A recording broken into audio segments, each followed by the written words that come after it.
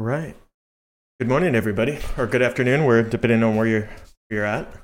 It's June 27th, 5 p.m. Central European Time. This is Steve Lurie, your DJ, B2B Rocks. Right. Good morning, everybody, or good afternoon. We're depending on where you're. 1 second. So really excited today about today's guest. We have a gentleman here named Alex Delive. Really interesting guy, kind of a serial founder, been around doing startup work for quite a while now. It's actually the guy who started B2B Rocks quite a few years ago, but maybe we'll let him tell his story. Before I talk about that, I just wanted to comment on one thing. I just read today that in Ireland, I don't know where it's at. It's a unicorn social app, IRL. Not sure if anyone ever used this. It's just really funny because I didn't even know this thing existed. Apparently, they raised something like 160 million and burned through it all. And SoftBank led this investment. Kind of curious to see if anyone out there ever used this. If they did, they could write in on the chat. That'd be great. Curious. Seems like an awful lot of money for a social media app. In any case, the point turns out, or so it turns out, 95% of their users were just bots. And so I hope management didn't set this up, or the co-founders didn't set this up, because it'd be a really ugly situation. But anyhow, interesting thing. I just never heard of it. Kind of like, what's going on here? With that, let me bring in my guest. So hold on, let me change screens here, Alex. Guest with video. Oh, that's going to be better. We're going to have you up here. Alex, can you hear me okay? Yep. Yeah, good. Welcome. How you doing? Very good, and you? Yeah, really well. Nice to be back in the show. Yeah, thank you. Yeah, we had you on here last year. Yep. How are things going on your side? Well, quite well. I mean, as lots of business, the beginning of the year has been, I would say, not very calm. We get some clients that shut down. We've got we see that some clients want to reduce their cost, but yeah, it's I would say growing up again. So that's fine. Good. So it was turbulent. Things have kind of stabilized. Yeah. Are you expecting any more turbulence, or any predictions for where things are going from here? Well, it's quite hard, to. Well, if only I have a crystal ball, it will be like awesome. Which stock should I buy? Yeah, but I think the hardest part, at least for this year, is behind us. I hope so. And yeah, I think lots of companies they check their accounts, check what should be shut down and stopped. So hopefully it will be better for the second part of the year. And I think maybe you don't, but also in SaaS, quite often we are, I would say, a little bit countercyclic. Because, for example, when the activity of our customer is very high, it's not the right moment to sell to them.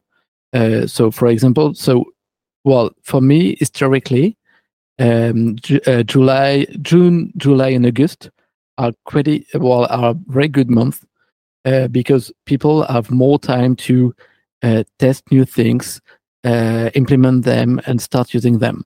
So, yeah, hopefully it will be a good summer. That's interesting. So summer's a good time because it's kind of like a slower time, and people are looking maybe to rearm. Yeah. How are they going to compete and improve? Yeah, and they want to be ready for September. So most of the time, I would say summer usually is better than September. Okay. Stop me when I make my first mistake. So your company's name is Collect. Yeah. Your website is Use Collect. Exactly. Okay. Because you say it the opposite way. Yeah, I said it the opposite way. Yeah. That's why I said stop. Yeah. Keep me from making mistakes. Basically, you guys, when people need documents, whatever business they're doing or whatever, you set up a way to automate that process so you can collect those documents, make sure that's done efficiently. Yeah, what we do is the client portal, basically to get data and documents from your clients. Mm-hmm. We are mostly, but not only, used during the onboarding process. Mm-hmm. So at this time, let's say that you are a SaaS vendors, and you need to get your clients to send you like tons of stuff during your onboarding process. So I would say most of our customers, their previous workflow for this was email. So basically, they were sending an email to their customers saying, "Okay, we need this, that, and that," and then, but very quickly, it's becoming messy because they are only replying with a few documents.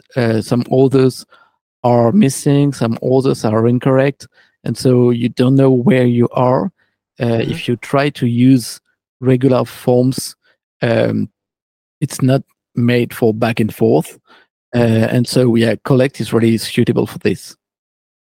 Yeah, it would seem like if you have your salespeople chasing down forms or documents, that's a pretty inefficient use of those resources. Yeah. You want your salespeople as much as possible to be focusing on selling, engaging with customers, prospects, and really building the funnel as opposed to backfilling. Yeah, exactly. And even if it's not a full salesperson, if it's a junior person or let's say a customer success personnel, it's still not ideal. I mean, those are still it's more expensive than just automating something like apparently you do with Collect. Yeah, and also, well, of course, the cost is part of the issue, but there is also the experience that you will offer to your customer, because. Well, you want your customer to have a good experience and to have to know exactly where they are, what has been accepted, rejected, and it can become really, I would say, blurry very quickly. So this is, I would say, what we are solving.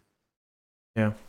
When you mentioned that, because while I was doing research about this, I started researching because we had talked briefly about integration, and I was researching integration-led growth strategies. And I came across product-led growth and partner-led growth, which are two terms that I was more familiar with. Mm-hmm.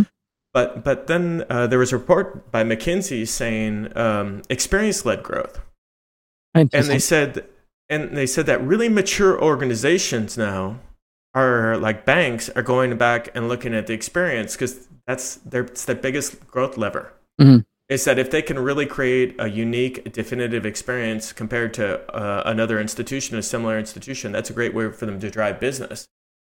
And I can't tell you, I believe that more. I mean, working in technology, when you go work with any other industry, you're like, you guys got to work on your experience management here or your onboarding, and it's kind of difficult. I think usually I work with other industries, what I call legacy industries like banking and stuff like that. And I would tell my banker about Collect. I don't think he would do anything anyhow. He wouldn't use it anyhow. How did you? So we talked about integration. So how are you using integrations? What exactly have you decided to do? And can you tell us a little bit more? Yeah, sure. So the thing, so I started Collect a little bit more than 3 years ago, and very quickly, my customers, they say, okay, but we don't want to, I would say, to put manually all the contact information and all the custom data and so on. We want that to be integrated with our workflow, which is more than logical. And so very quickly, so we had a Zapier integration and then also an API. And very quickly, we decided to build an integration with HubSpot. And why am I talking about integration growth? If our, I would say, not point of view, but philosophy was not only to check the box saying, okay, we've got an integration with HubSpot, because, I mean, it's very easy to, and I see so many SaaS saying, okay, we've got an integration with Salesforce, HubSpot, Zendesk, whatever. But in the end, when you are trying to use them, it's pretty much unusable. And I think the real thing to consider is you need to say, okay, as an end user, can I really use this native integration in my day-to-day job? And so it took us like a lot of work to do a proper integration between Collect and HubSpot. And to be honest, it's not totally finished. And I think it won't be, but it will never be, in fact, because it will evolve with the product. And so, and we are trying to do the same with all those CRMs. But yeah, it's really, you need to understand the capabilities of your integration API, and really to, I would say, to leverage what's doable. Yeah, I think really looking at how your users are really going to be using that too. That reminds me of, I think it was last year for B2B Rocks. I was talking with the guy who was responsible for Salesforce's partnership, their partnering efforts, and they allow people to build applications that sit on top of Salesforce and integrate with Salesforce. And he's like, yeah, it's great, but we have to be really careful not to let just anyone put up any sort of application or integration up there, because the quality can vary so greatly. That one, it wrecks our customers' experience, but also our customers start looking at us saying, hey, you guys aren't serious because you're letting all this crap into our ecosystem as well. So I think well, it's a good example, it's funny because I think on the I love Salesforce too, but on the Salesforce marketplace there are around, so it's called App Exchange, and they have more than 8,000 integration, and lots of them are like crappy, and I think most of them, they are not leveraging at all the capabilities of Salesforce. And so that's really my point. When you decide to do an integration, you need to really to try to make your integration, I would say, the best possible for this specific software. So for example, I can give you an example with HubSpot and what we did. With HubSpot, there are something called, I think it's sequence. So basically, it's kind of a Zapier integrated inside of HubSpot. So basically, you can say, okay, when a deal is reaching a certain stage, then trigger something. And when I saw that, I was like, okay, this is awesome. And basically, it can be really powerful with Collect. And so we decided to have a look to do also this, I would say, extra miles for the integration.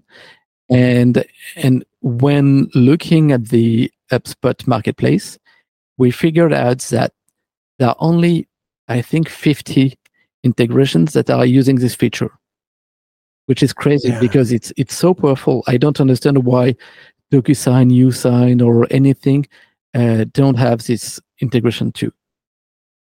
Gosh, I know I'm using sequences and the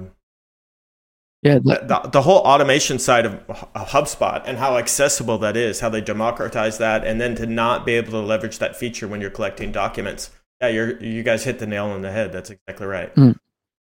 With each step, as people move from prospect to whatever, you want to collect or be collecting certain information as they engage, and no, absolutely. Did you know from day one you were going to be building integrations into CRMs, or did that come? Did you, when you figured out like your ICPs and stuff like that? No, how did that evolve? It came after. Yeah. I think when I look back at the first mock-ups of Collect, it's not the same at all. what it is today. So I think, well, the funniest part is the size of the team.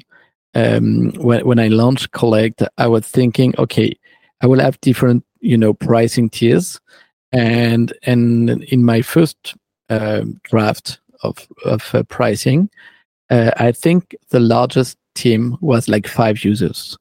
And now I don't have the exact figures about how many users we have, but I think the biggest account on HubSpot is around 200 users on the same account. Okay.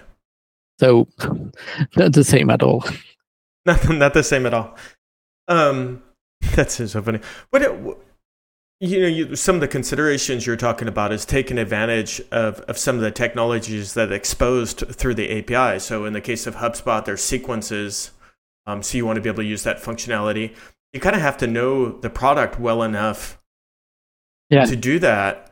So as you go to build integrations for each platform, are you talking with experts using these platforms and trying to get feedback? Are you just using your own experiences? How do you pull that together? Yeah, so the thing, well, and it's very specific to Collect, and I don't know I would say how long it will last, but Collect is a very small team. Basically, it's me and a few freelancers sometimes. And so the feedback loop between, I would say, customers' feedback, developers, and product is the smallest one because it's only me. So basically, I do have call with customer and they tell me, okay, we need this kind of integration, and they explain to me their current process, what they need to do, and I would say their pain basically. Yeah. And then, so I'm trying to find some solutions using integrations mostly, and the good thing is because I'm also a developer, I'm able, for example, to look at the API and all the capabilities of the third-party software, and then I can really leverage that because I would say I have all the cards in hand to do so. Yeah, so you because you're smaller, you can be more responsive, more agile, and more direct. Yeah, get really. That's great. That's taking advantage of that. Boy, that's good stuff. I noticed on your pricing, you have the first, second, and third tier. So first is kind of like get started using what we do. It's kind of for like someone like me who's kind of more independent. And you have a second thing, which is for larger organization. I think you have 5 licenses, or if you can have it to 5 users. And there's an integration, a native integration with HubSpot. And then there's a third layer, and I think there you have additional integrations. Yeah, for the third one, we have we have the API, but we don't have more integration. And so I think we just, I would say, soft launch a new integration, and it's not on the pricing page yet, which is a DocuSign integration. So basically, on your portal. So far, you were able to collect data using forms, documents, and now you can also directly ask for an e-signature. And we were thinking about, okay, should we put this integration in the Pro plan, so the middle tier, or in the business plan, which is the highest one? So I think. It's not. I think we will put it in the middle tier for now. But yeah, this is a good question, and it's the same for CRM. So right now we have 2 CRM integration, so HubSpot and Pipedrive, and we are working also on the Salesforce integration, but the Salesforce integration will probably go to the business plan. Yeah. So I think it really depends, on the willingness to pay of your customer, and you can make sure that if they are using Salesforce, they are already spending thousands every month, so they can pay for the business plan, and they can pay for additional users. I hope you guys came up with some little ROI calculator where it's like, how much do your salespeople make if we can save them 10 minutes a day? Here's your ROI. Yeah, there's so much to do in marketing, but yeah, that could be a good idea. No one ever believes the ROI calculators anyhow. They people can do math pretty quickly in their heads, so they go there. Does this drive business, or is this something that people are like, okay, this makes sense to have this integration here? Is this where people will discover you on HubSpot or one of these other things, or Yeah, I would say it depends on the platform, Mhm. and well, HubSpot is driving us a little bit of traffic. Okay. But if you, it really depends on the platform, and sometimes it's quite hard to know because they have seen you on another platform, then they Google you, they find you on the marketplace. So it's quite hard to know the first touch point. But I would say it's not a silver bullet, but it's nice to be there. Not a silver bullet. Yeah. Tell me if you ever come across a silver bullet. I haven't seen one yet. It always seems to come back to I a lot of wish. hard work. Yeah. What about retention? Have you seen it have any effect on retention? I mean, there's some studies that show, like, one of the great thing about stacks is when you link several things together, is you become more resistant to pulling one out. Yeah. So do you think there's a retention aspect to this? Have you been able to measure anything like that? So I was not able to measure it. Maybe I could try, but I would say, yeah, the gut feeling, or at least the feedbacks from the customer, is that when you are integrated in their workflow, is it's very stable. They don't want to change their workflow every day. So I would say it's globally a good thing.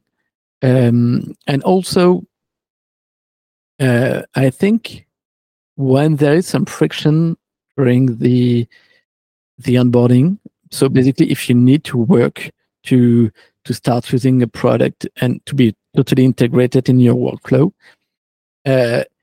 sometimes it also helps for retention because you spend so much time to make it work, basically, that when it's working, you don't want to change it. I'm not saying that Collect is complicated to implement, but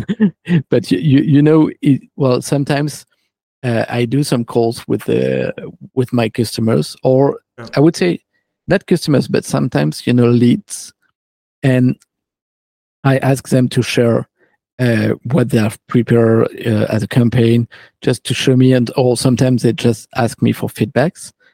And then I can see that they spend like hours because they have lots of form, lots of text to give some context to the end users. They prepared like awesome emails and so on. And so I'm like, okay, I can see the work that it represents to have like set this up. So at this stage, I know I'm very confident that they will be converting like 2 days later, because when you spend so much time during the trial, then you will subscribe. So and I would say when they do and they start using it in production, then you can make sure that they will stay for at least 1 year or 2. Why HubSpot? Why was HubSpot one of the first choices? Well, it was a customer need, actually. I knew them before. I didn't know exactly the capabilities. And then looking at their API, they are doing a great job for integration. So the API is very nice. And they have they are moving fast too. Also, I've been selected in their acceleration program, I think 2 years ago or 1 year ago, I don't remember. And so they helped me like a lot to do this integration properly. And if I had to, for example, with Pipedrive, we have, I would say, something quite similar to what we have in HubSpot, but we don't have 100% of the same capabilities because of the way they are doing the integration. So yeah, HubSpot is great for this. I think we could do pretty much everything in Salesforce, but the amount of work will be like maybe 3 to 5 times bigger than what we have with HubSpot. And also HubSpot is interesting because I mentioned the willingness to pay earlier, and I think HubSpot is pretty aligned with our positioning, because I would say we are targeting companies that have enough to use our product and to pay for it, but we are not planning to sell only like enterprise contracts. We do, but our goal is not to focus on this kind of companies. So I would say enterprise contracts, if you want to say to this type of companies, you should go to Salesforce. And if you want to have like a PLG move, then maybe Pipedrive is more like it will be more like small contracts and self-serve. And HubSpot can be in the middle. So basically, it can be like small companies, but it can also be companies that could use Salesforce, and maybe have hundreds of users, but they decide to stay on HubSpot. Oh, it's interesting. HubSpot, it's funny because it's a company that often comes up in conversations. I don't know what it's like today, but a few years ago, they were doing really well with startups. Mm-hmm.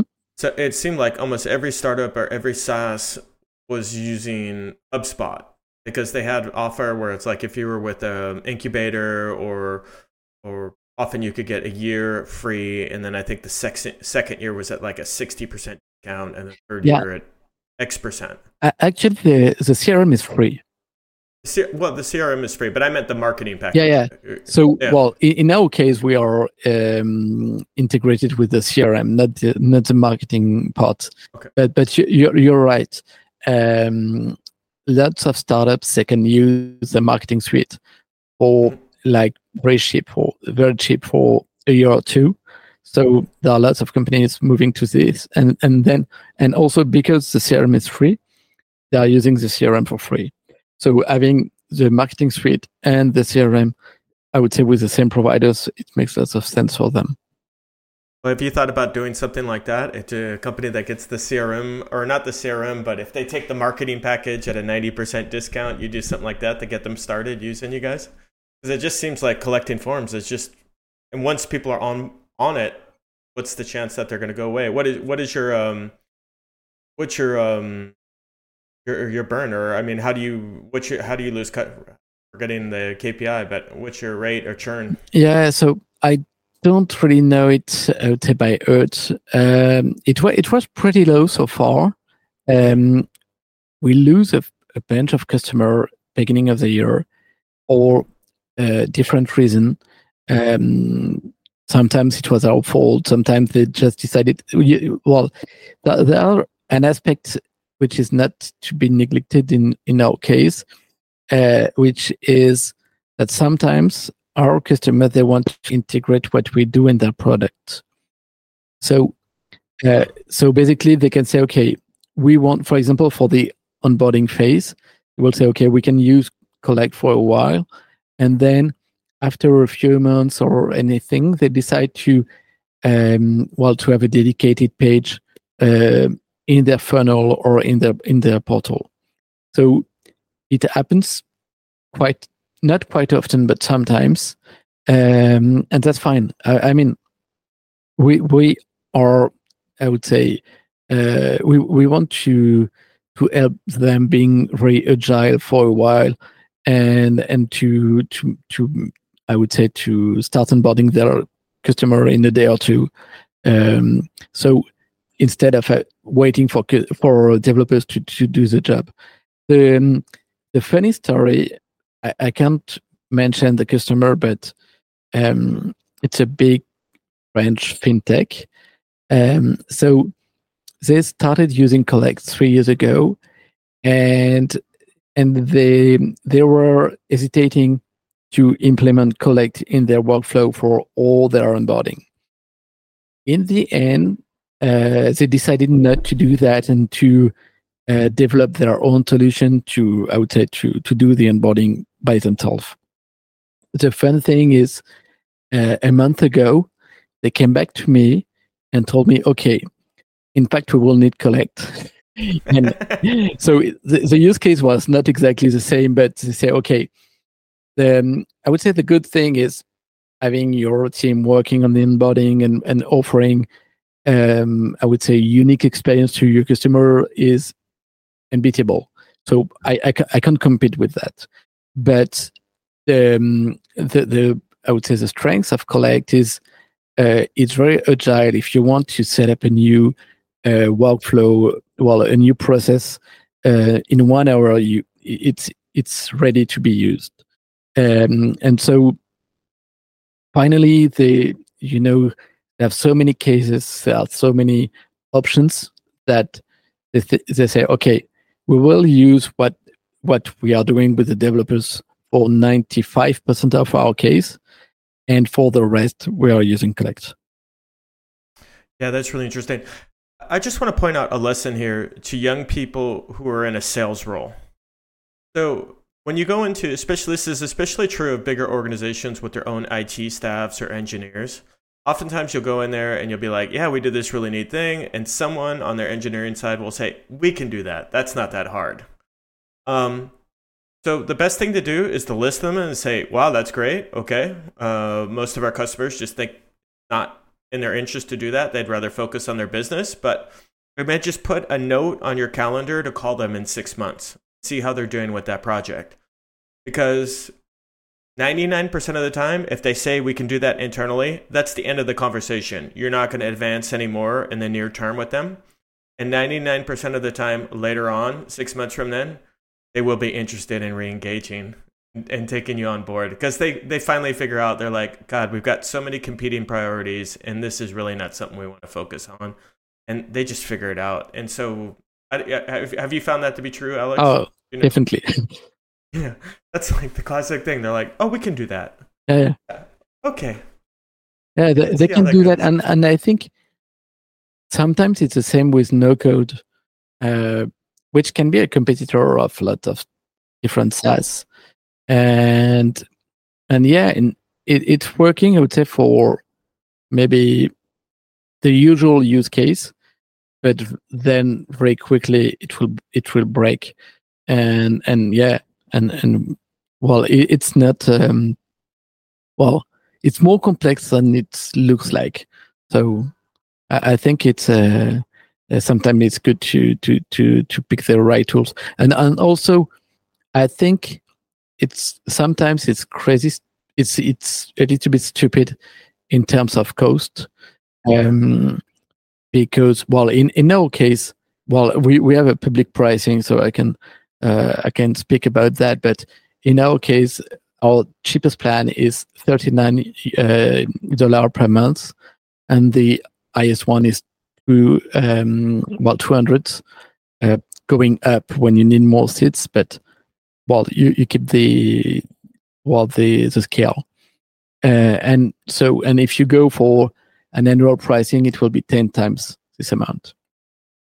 Have you looked at any alternative business models or economic models, like a usage-based one or anything like that? Because it would seem to me, for some big organizations, your pricing would be on the low side. Yeah, that's a good question. And for some smaller organizations, they maybe just need a couple documents. I don't know. Yeah, it's a good question. Our difficulty is I decided not to focus on a specific industry at the beginning. So by doing this, we have like a big difference of usage depending on our ICP. So some of our users, they are really happy to pay, let's say, $200 a month for only 10 requests. And others are like using it a lot and sending lots of requests. So I would say the number of requests, from what we see so far, is not really the right way to price it. And sometimes when I see, for example, with the e-signature market, so e-signature are quite expensive. I still don't know why, because there are no, I would say, no reason to be so expensive. But when you ask, I don't know, maybe €2 or $2 for an e-signature, if we were doing the same with request, then I think it would be like too expensive for lots of companies.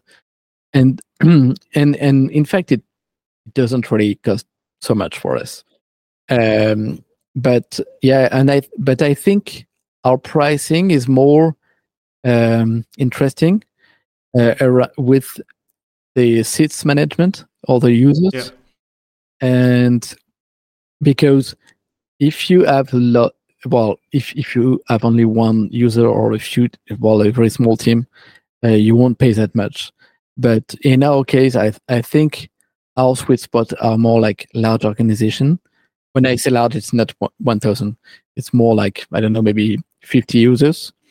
And so, and we do have a pricing for them, which is good for us. So yeah, I think it's a good way to go up market for us. Interesting. So I spent some time this week looking at your website and reviewing some of your content on Twitter as well, and kind of looking at your marketplace a little bit. First of all, I want to congratulate you on your website. Thank you. Your website is very simple, easy to use, and find the information you want to know. And that's far harder than it sounds. It's actually a lot harder to make a really simple website than it sounds. And so there's a certain, but in any case, it's really nice and clean looking as well. I'm going to pivot the conversation a little bit. Your website appears to be English first. Yeah. Am I mistaken, or is that correct? English first. Yeah, it's English first, and our software is English first too. Okay. The reason I did that is, I've been in the SaaS industry for now, and maybe we can make a wing to B2B Rocks for now 10 years. And I've seen lots of French SaaS starting in French, French and English, to be fair. Mm-hmm. And I would say 5 years later, they were doing 80%, not to say 90% of their business in France. And I would say, and then they are doing this famous VC round to go international. Right. And when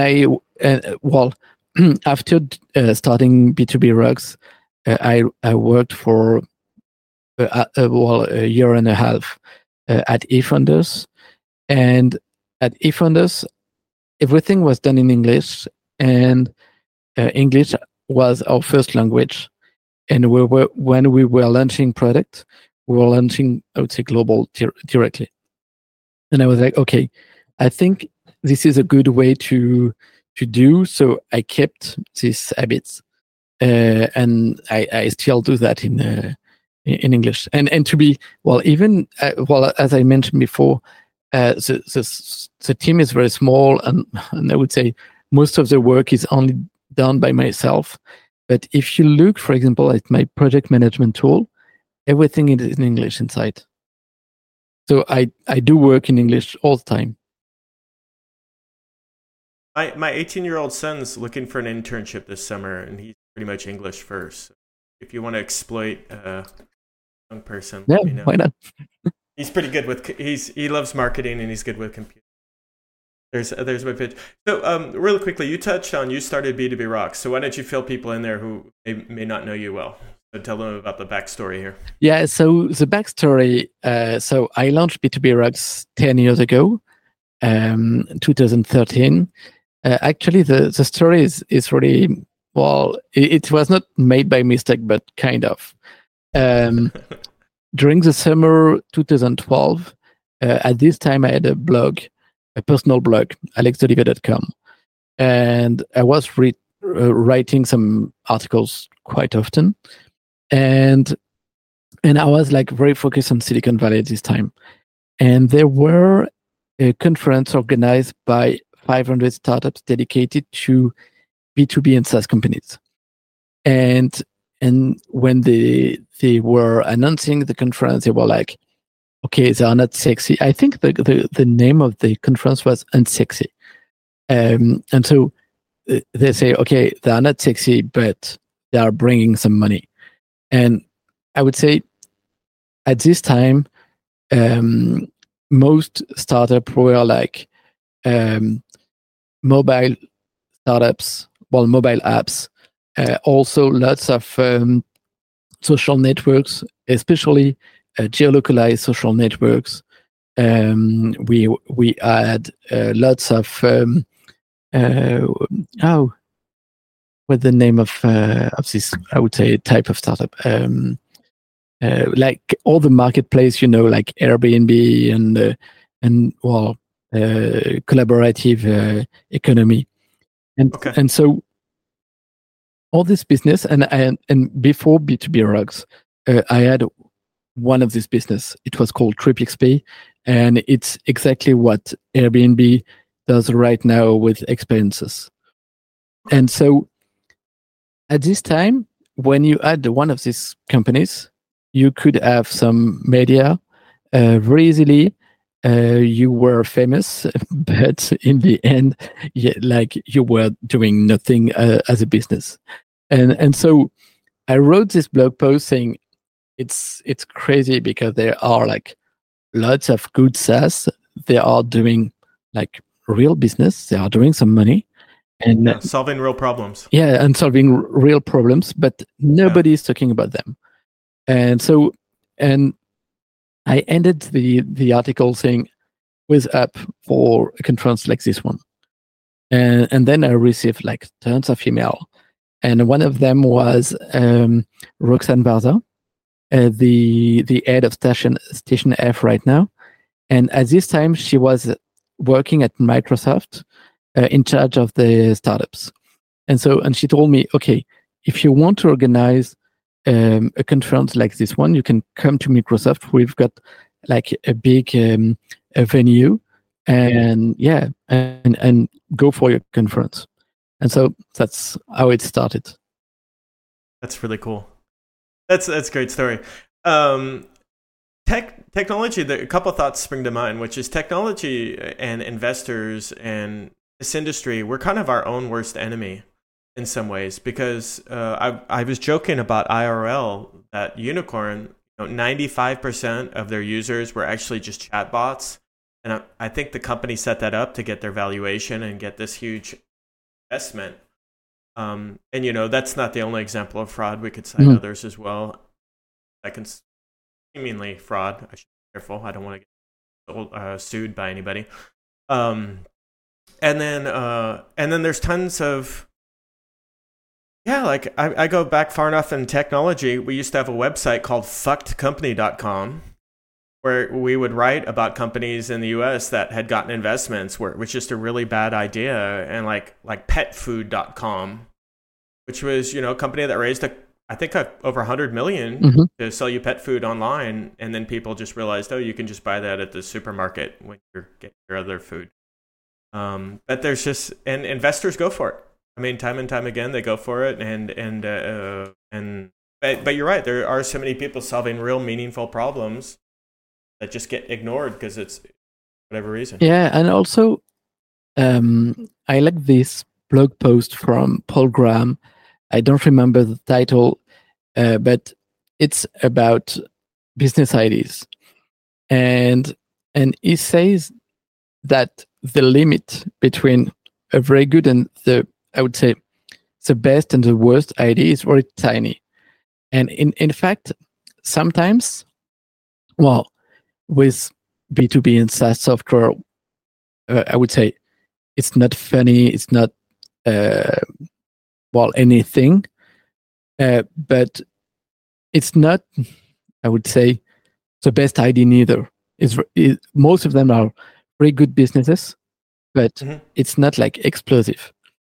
But for B2C or for some companies, the limit between very good and very bad is very tiny.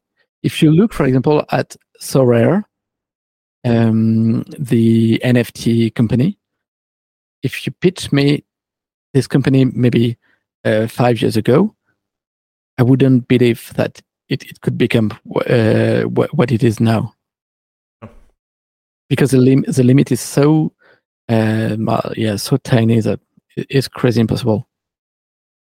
That's interesting. So English first. So do you sell? Which countries are you selling to? How many countries are you selling your solution into? Good question. So our first country is the US.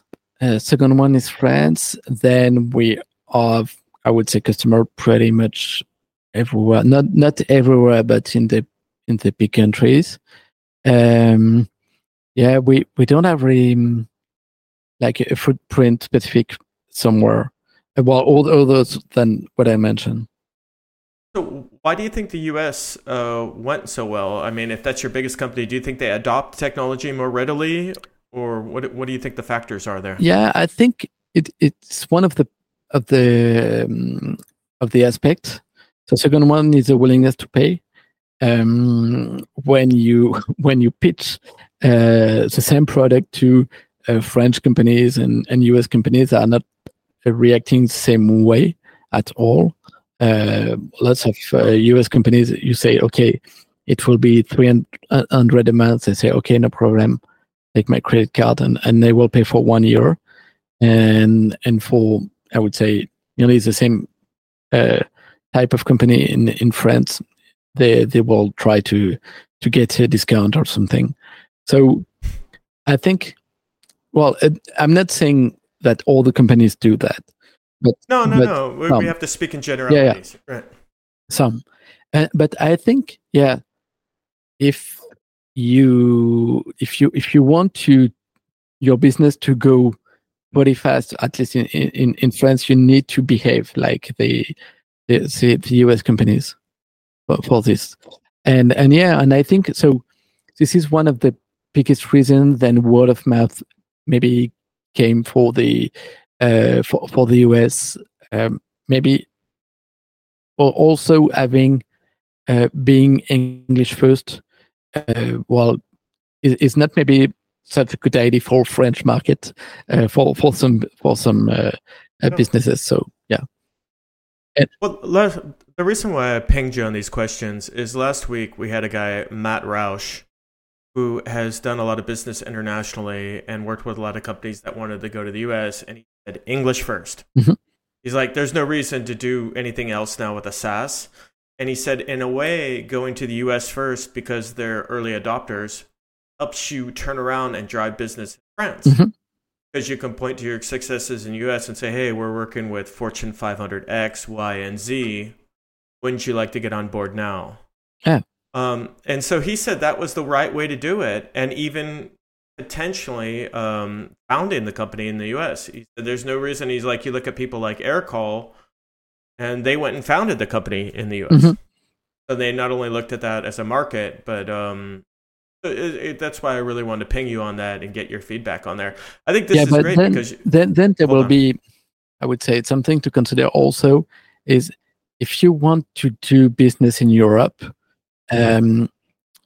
being a US company can make it more difficult because, for example, I would say technically, most of our infrastructure is in Europe, except for US business, where part of our infrastructure can be in the US, but otherwise everything is in Europe. So we can be GDPR compliant. We can check all the boxes that we need to check to work with European companies. If you are, I would say, an American business first, then it's still possible, but it makes it more difficult to work with European companies. That's a good point. That's a good point. What I often talk about this guy a lot. There's a guy called Ben Murray he talks a lot about CFO issues, and he was talking about cost of service. So as far as the European market, one of the things Matt was talking about is because it's such a fractured market, you have different languages, and it drives up your cost of service. Do you think is there like, I guess my question is do you see structural challenges or SaaS is growing in Europe more so than the US? Because the US, it's a single market and it's a single English market. Do you perceive that, or is that less of an issue, not so much of an No, issue for you? I don't think. Well, I'm a good example. You can start with having like everything in English and address most of the European market. I mean, it depends who you are targeting. If you are targeting like white collar educated people, I would say most of these people in Europe, they are speaking English, so Right. it won't be a problem if your software is in English. If you want to do something like more more global, usable by everyone, then you will need to have like more languages, and it can become really complicated with the time. That makes sense. Well, and that's where we're going to talk about ChatGPT. We talked about this a little bit. Mm-hmm. I said that your English looks great. I said, well, it wasn't ChatGPT, but maybe it will be soon. What about adoption of new technology? What are some new things you guys are working on internally to improve your organizational performance? Yeah, so well, I'm using it for now a few months. I would say daily. So it's in my routine now to use it, and I have to recognize that. Sometimes for me it's like a very good intern, you know. So if you just have like a line one prompt, don't expect to have good results. But if you let's say that I'm working on a new feature and I don't know how to explain a feature. I don't know how to explain. Maybe it can be like a product marketing, you know, somewhere in your product where you want to clarify things or all this kind of thing. Being French, or at least not native English, but even if I was like native, it's a job to be a good product marketer. And so you can say, okay, this is a context. I'm currently building a new feature in the product. So you just explain like you would talk to your mom, and then you ask ChatGPT, okay, can you suggest 5 different tooltips? And then they will suggest you things. Maybe one of them will be good enough, but maybe also it will give you some ideas on how you could rephrase that and use it. Yeah. And so this is the like way I'm using it right now. It's like a good coworker, a good teacher, or a good friend. They get you to look at things just a little differently, and you're like, oh yeah, okay, that could work. Yeah, exactly. That's really interesting. My experience with ChatGPT is I'm a writer, and grammatically, I can't write better than ChatGPT. Grammatically, stylistically, I can write better than ChatGPT, but I have to work pretty hard to do it, and it's pretty time intensive. Mm. And so, for example, you can write an article now, have that thing write you an article, and then introduce some stylistic things and different things, and you've got a great article and action on a time there. But I thought one of the observations you had earlier is you said for smaller organizations, this is going to be a game changer because it's really just going to raise floor on the quality of work. Yeah, I've been to a conference in March in New York. And actually, it was very interesting because at this time I was considering hiring someone to help me on marketing. And so we had a discussion around the table about ChatGPT and the impact on marketing, basically. And one of the guy, he told us, okay, I'm really embarrassed because I do have a team of 3, and I'm considering using ChatGPT a lot and going back to a team of 1. And I was like, okay, it's crazy. And on my side, I could do, I would say, the opposite way. So Yeah. so he needs to reduce basically his team size just to leverage more ChatGPT. But instead of hiring someone, I could just go all in using ChatGPT to make more. Yeah, it's funny. If I had a limited budget at an organization and I didn't have ChatGPT, I'd consider not having someone there and improve my tools, because I think it's become pretty impassable now. Yeah. And I think what's interesting about that is I'm looking at all these new tools coming out for like video. We had Ive on here a few weeks ago, and we were talking about what they're able to do as far as the video side. I've already used other tools where you can just write in text and the thing spits out video for you. The creative sides where you set up all your brand and then it starts doing creatives. I mean,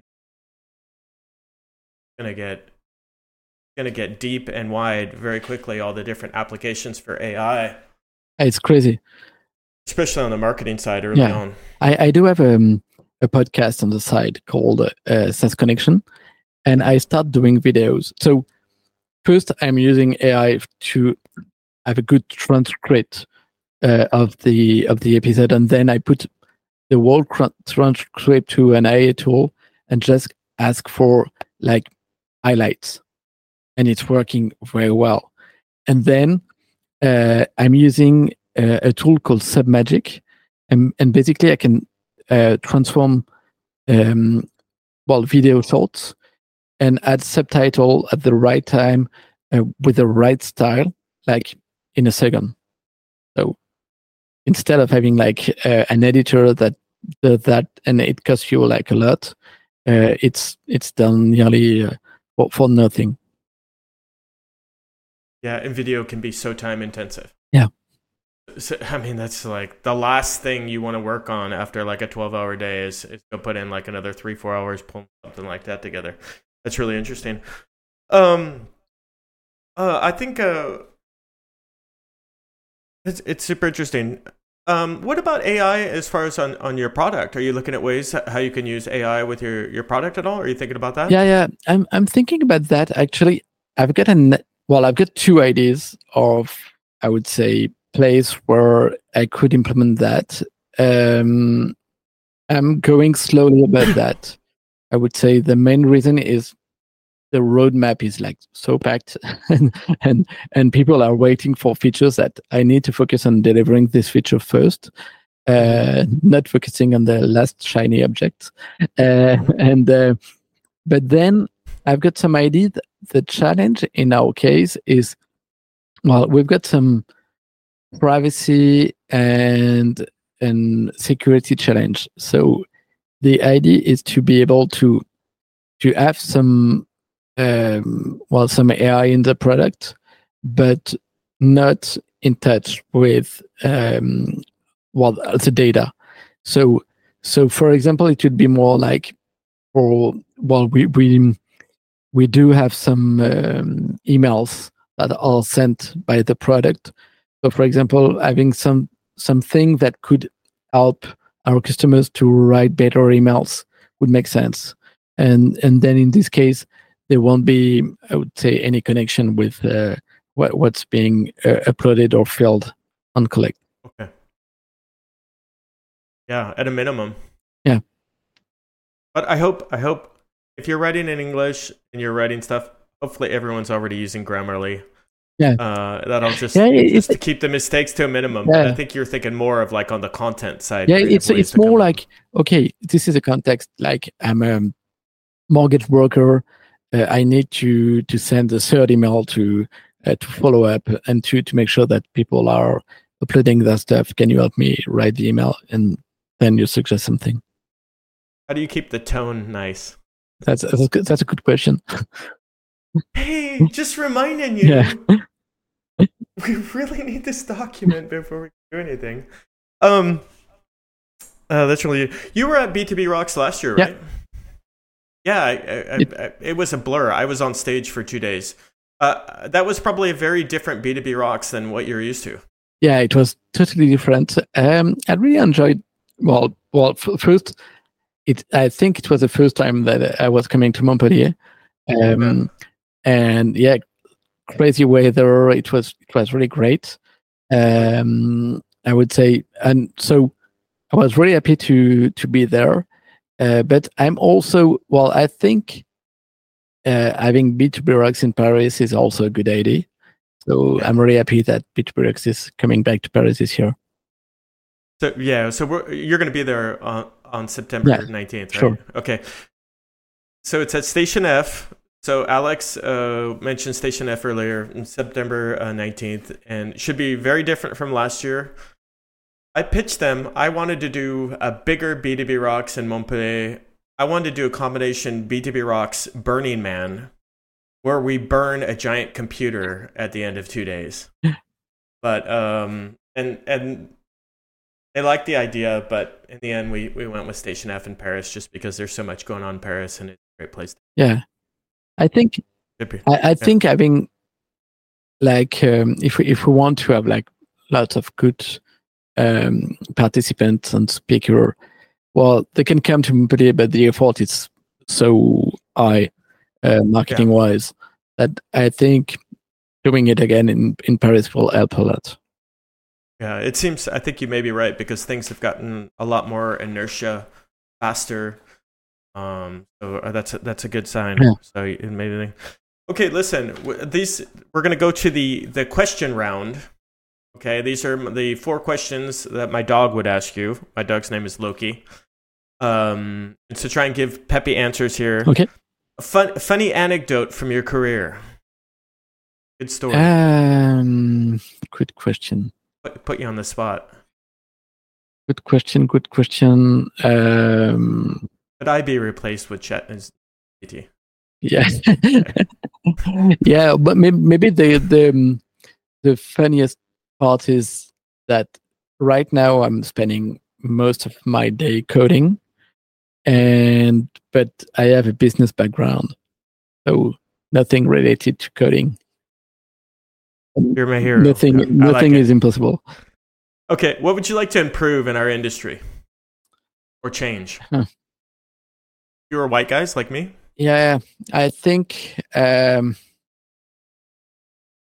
I think to keep it simple, because this is something. So right now I'm bootstrapping the company. I'm alone, but I can see more and more complexity coming up, and I think it won't be a good idea if starting a startup is so complex in the, let's say, next 5 or 10 years, because you need to do so many stuff on the side, because it's just like bureaucracy. So I think it would be good if it stays simple. I like that idea. Let's make startups and SaaS something that anybody can do. Mm. Yeah. One of the things, our original statement with B2B Rocks when we were coming up rebranding it last year, is we said we really want a world where anybody anywhere can create a SaaS or a startup, because we think that's really empowering idea, and we think that that'll help spread this culture, this problem-solving culture, and not only will it create business opportunities, but we think it'll actually lead to better opportunities, better governance generally around the world. Mm-hmm. Better people tend to out with better solutions. Great, I like your answer. Give me 3 words that represent SaaS for you.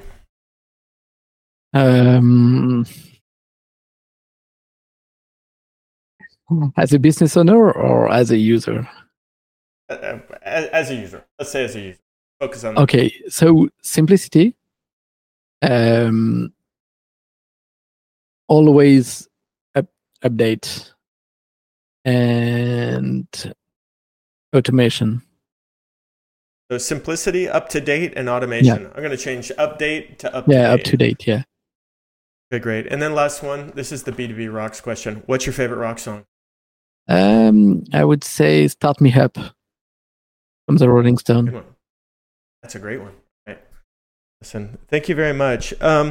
He's got his own podcast called the SaaS Connection. Maybe someday when I'm successful, I'll go on there, or if I it's in French, so we just need to switch the language. No problem. We could do that if the people are ready for a funny accent for a few minutes. He's also I'd like to point out, I was on their Twitter feed as well, and your Twitter feed had lots of interesting information as well. Oh, thank you. So if you like to follow people that are influential in the SaaS industry, I suggest this Twitter feed. Alex, thank you so much. Look forward to seeing you again on September 19th. Thank you so much, Steve. Yeah, you have a great day. Thank you too. Bye. All right, bye-bye. Loki got to ask his questions. Right. So next week, it's a surprise guest. Can't tell any more because it's a surprise. I want to thank our guest again, Alex Delive, a really interesting guy. This is one of the things I love about our industry. Guy all by himself, essentially, very thin organization, building his company. He's got revenue in the US, elsewhere. Cool. Any case, thank you, Alex. Have a great day, and we'll see you guys next week on July 4th, and I'll have to check then. Bye-bye.